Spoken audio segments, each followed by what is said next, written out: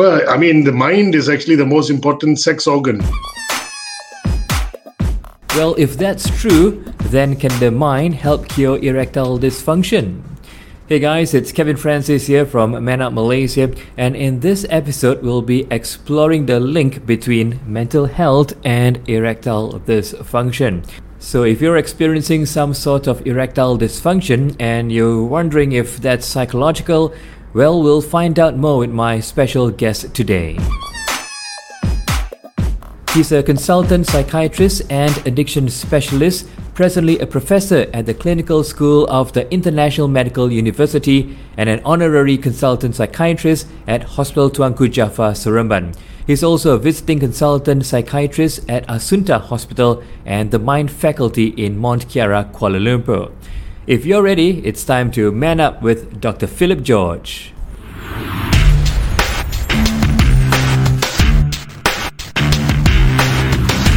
Hey Dr. Phil, thank you for being on the show.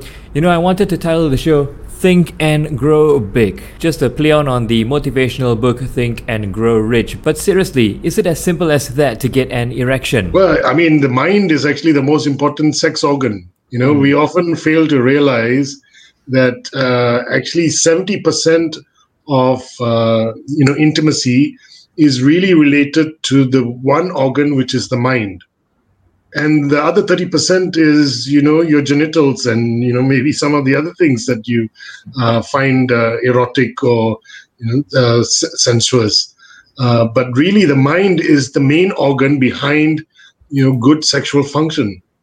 You have to be in the right frame of mind, and that's reliant on many different factors, your underlying factors, as well as, your current issues, or, if you have an illness and that interferes with your mental health and also or even your physical health, then that can definitely have an impact on your sexual function as well. Of course, your environment plays a role, the people you're with, so your partner, your relationship.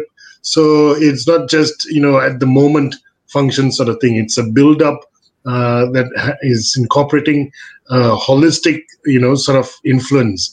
And of that, then, of course, you have your hormones, and the hormones that often come into play include your testosterone, which determines maybe your sexual need and, your libido. But that is also influenced by many other hormones, like your oxytocin, which is, stimulated by hugging and intimacy, and then your, corticosteroid. So it's a host of different things, really. Wow, that's certainly a lot of things going on in our body and in our mind. Well, Dr. Phil, as we encourage more men to take ED seriously, maybe we can start with how damaging is erectile dysfunction to our mental health? So actually, mental disorders and erectile dysfunction have a huge link, between the two. Mental disorders can be causative for erectile dysfunction in about 10 to 20% of cases. And mental disorders can also be the result of erectile dysfunction. So there's two ways that can happen. It can be direct or indirect. So, for example, those with erectile dysfunction are known to have higher risk of developing mental health issues like low self-esteem and depression and maybe even anxiety.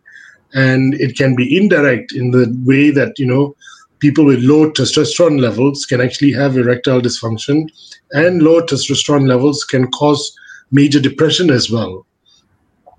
So, yeah, in fact, I recently had a patient who, due to a motor vehicle accident, had serious injury to his genitalia, and he had to remove both his testes. And, although he could continue with life normally in most other areas or domains, he was of considerable low mood and low self-esteem. And his wife described him as a changed man. She came to accept that he's unable to have any sexual libido or desire or erection, but he has become resigned and, remorsed and having, all the symptoms of major depression. So that's a typical example of what can happen in people who have erectile dysfunction leading to mental health problems. Yes, physical damage and accidents, like the case you mentioned, is a high risk for erectile dysfunction. But Dr. Phil, what are the other common causes and those related to psychological issues? Age can also be a factor for why people develop erectile dysfunction. Our hormones start to, reduce. Our functionality also reduces. So there's a degeneration in most activities. There are psychological factors that cause ED as well. And that can be, things that stem even from childhood. For example, childhood abuse or sexual abuse. But that's not as common as maybe things that are in the present, like stress. So stress can be, job related, money related, or even marital. There can be, marital issues. It can be anxiety. So once a man experiences erectile dysfunction, he may actually be overly worried that the problem will happen again. So he has this anticipatory anxiety. And this can lead to performance anxiety or fear of sexual failure. And this is a vicious cycle. It consistently then leads to, erectile dysfunction. Guilt is another factor. The man may actually feel guilty that he's not satisfying his partner. And that, as I mentioned, 70% of sex is from the main organ, which is the brain. And so if that's playing in the mind, then it's definitely going to interfere with his ability to, maintain or have an erection as well. Depression is a common cause of erectile dysfunction. In fact, depression affects a person physically and psychologically. It can cause ED when a man is completely comfortable in sexual situations. So sometimes even drugs that are used to treat depression may also trigger erectile dysfunction as well. So, all these are things that need to be explored. There is also low self-esteem. And, this could be due to prior episodes of erectile dysfunction. There's a feeling of inadequacy. It can be a result of other issues unrelated to sexual performance. So low self-esteem can also be an influence. And sometimes it can be a matter of indifference. It may come as a result of age and subsequent loss of interest in sex, and also maybe the result of numerous other medical conditions or medications, or even problems stemming from the couple's relationship issues. So all men at one time or another may experience erectile dysfunction. If the problem is persistent, then that means it occurs more than half the time, or it becomes a source of distress for you or your partner. Then you should be concerned, and then you should be looking for medical advice and assessment and treatment. Well, I guess, Dr. Phil, the problem is it's hard to tell when it's a persistent problem or when we are going through a phase of maybe stress with work or relationship. What about for those times when it seems like a one-off, failing to get it hard? Would that be a concern? So very often, if it's a one-off, it may not actually be a dysfunction. Dysfunction means it's a disorder. That means it's a continuous problem. So the occasional one-off may be actually compatible with normal life, because we go through emotional stress and anxiety, and all of this can actually have an influence as well. But if it's actually becoming more frequent and also then interfering with your relationship, it's interfering with your partner's, quality of sexual relationship, and then it is a disorder that needs to be addressed. Well, Dr. Phil, we'll let you take that call in case it's something important. But for our viewers and listeners, stick around because we're going to talk about porn next with Dr. Phil. Alright, Dr. Phil is back with us and we're going to talk about porn. Now, Dr. Phil, does porn help men with ED, or does pornography actually cause erectile dysfunction? While erectile dysfunction usually mostly affects older men, a study conducted in Italy found that an increase in internet pornography viewing among teenage boys can actually cause sexual anorexia, or pathological loss of appetite for romantic sexual interactions. And, that then will lead to erectile dysfunction. But, studies have been done following that, and they've somewhat debunked the theory, but have acknowledged that it may not actually help, especially if it's in excess. So, it can influence a man's sexual appetite, but in excess, it can actually reduce that appetite. This can make it difficult for them to achieve an erection or even have an orgasm with a sexual partner. Another factor is pornography can create unrealistic expectations of what sex should look like and what your partner should look like or able to do, because it's all acting. And for lots of men, pornography can then engender shame if they feel they're not living up to the standards of an actor. The actor is, maybe has erection, after a few seconds again. And so in the end, I think it's about a balance, and avoiding overindulgence is definitely, important in ensuring good sexual function. Well, that's our first key takeaway from this episode. For viewers and listeners, don't set yourself up for unrealistic expectations by taking the cue from the porn actors. Now, Dr. Phil, what would you recommend for treatment in terms of therapy? Well, I would like to suggest that the first point of call for any sexual dysfunction, after all the medical causes have been excluded, of course, is, you with a therapist, with a sex therapist. Sex therapy would, be useful for treating erectile dysfunction, especially if a man is able to have a normal erection during sleep, which then suggests that it's not a physical problem. It's more of a psychological problem.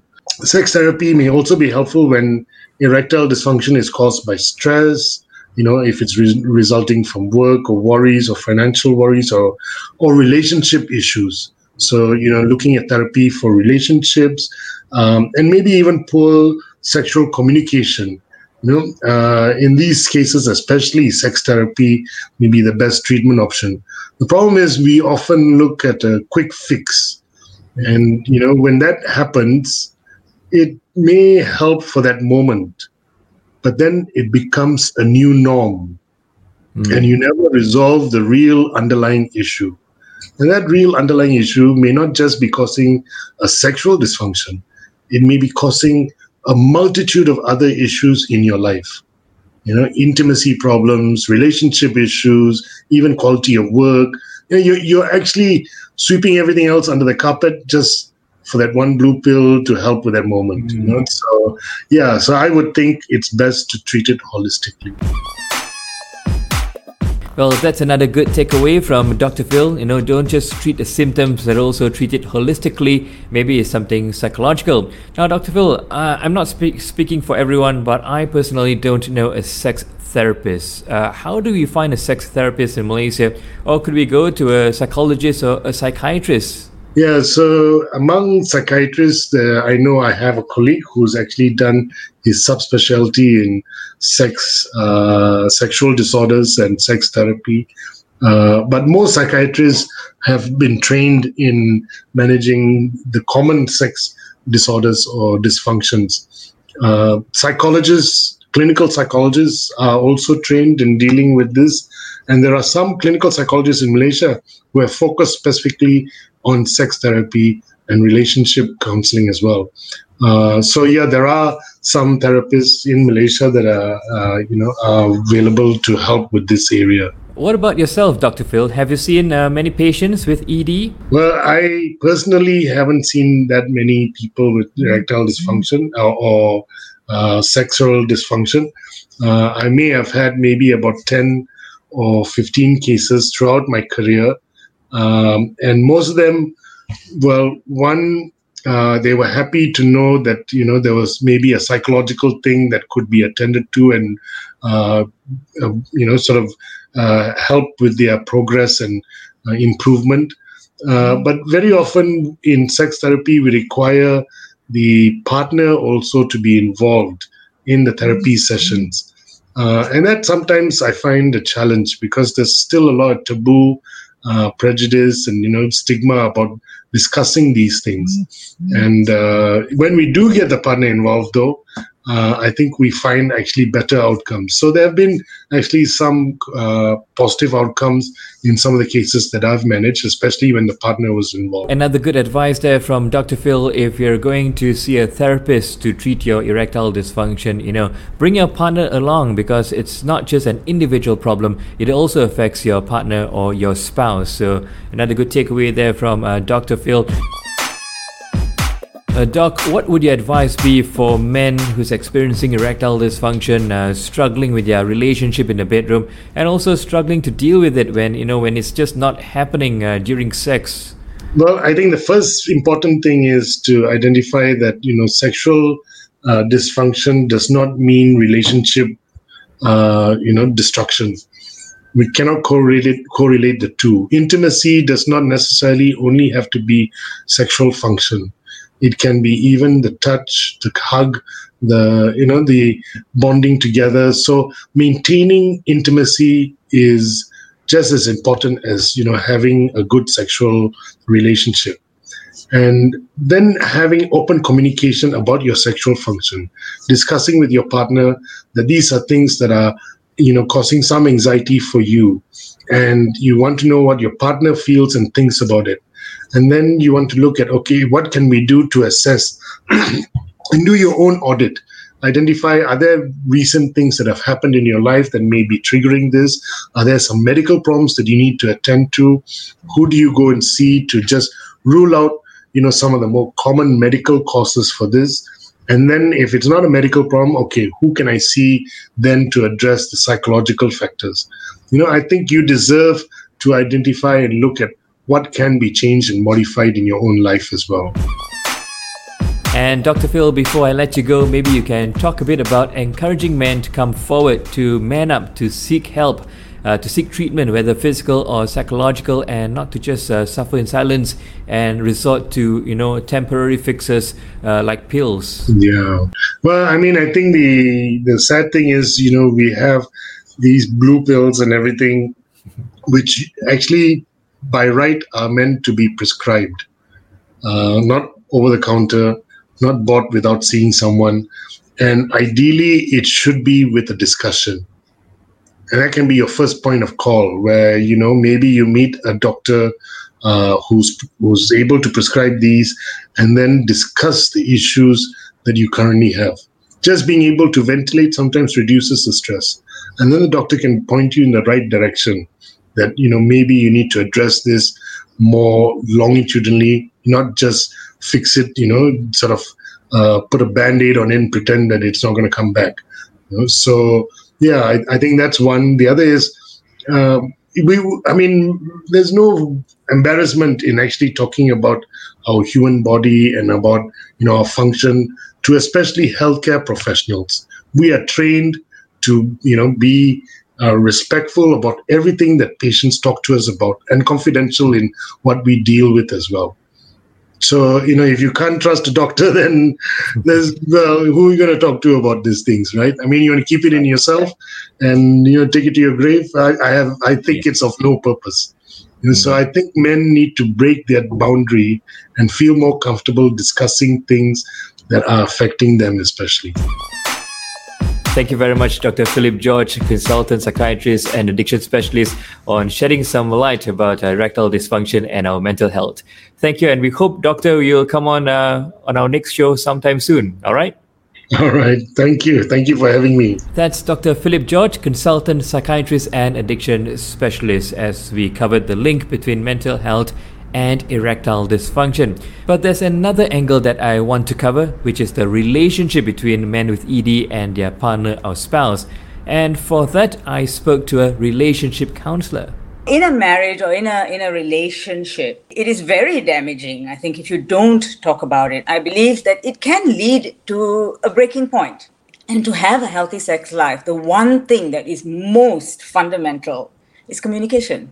So tune in to our next episode as I talk to counseling psychologist and relationship counselor Sharon Koh on how to communicate about sexual problems to our partner and spouse. Like, how do I tell them I have ED? All this in the next episode of Man Up Malaysia. I'm Kevin Francis, and this is Man Up Malaysia, encouraging men to get healthier, one pledge at a time.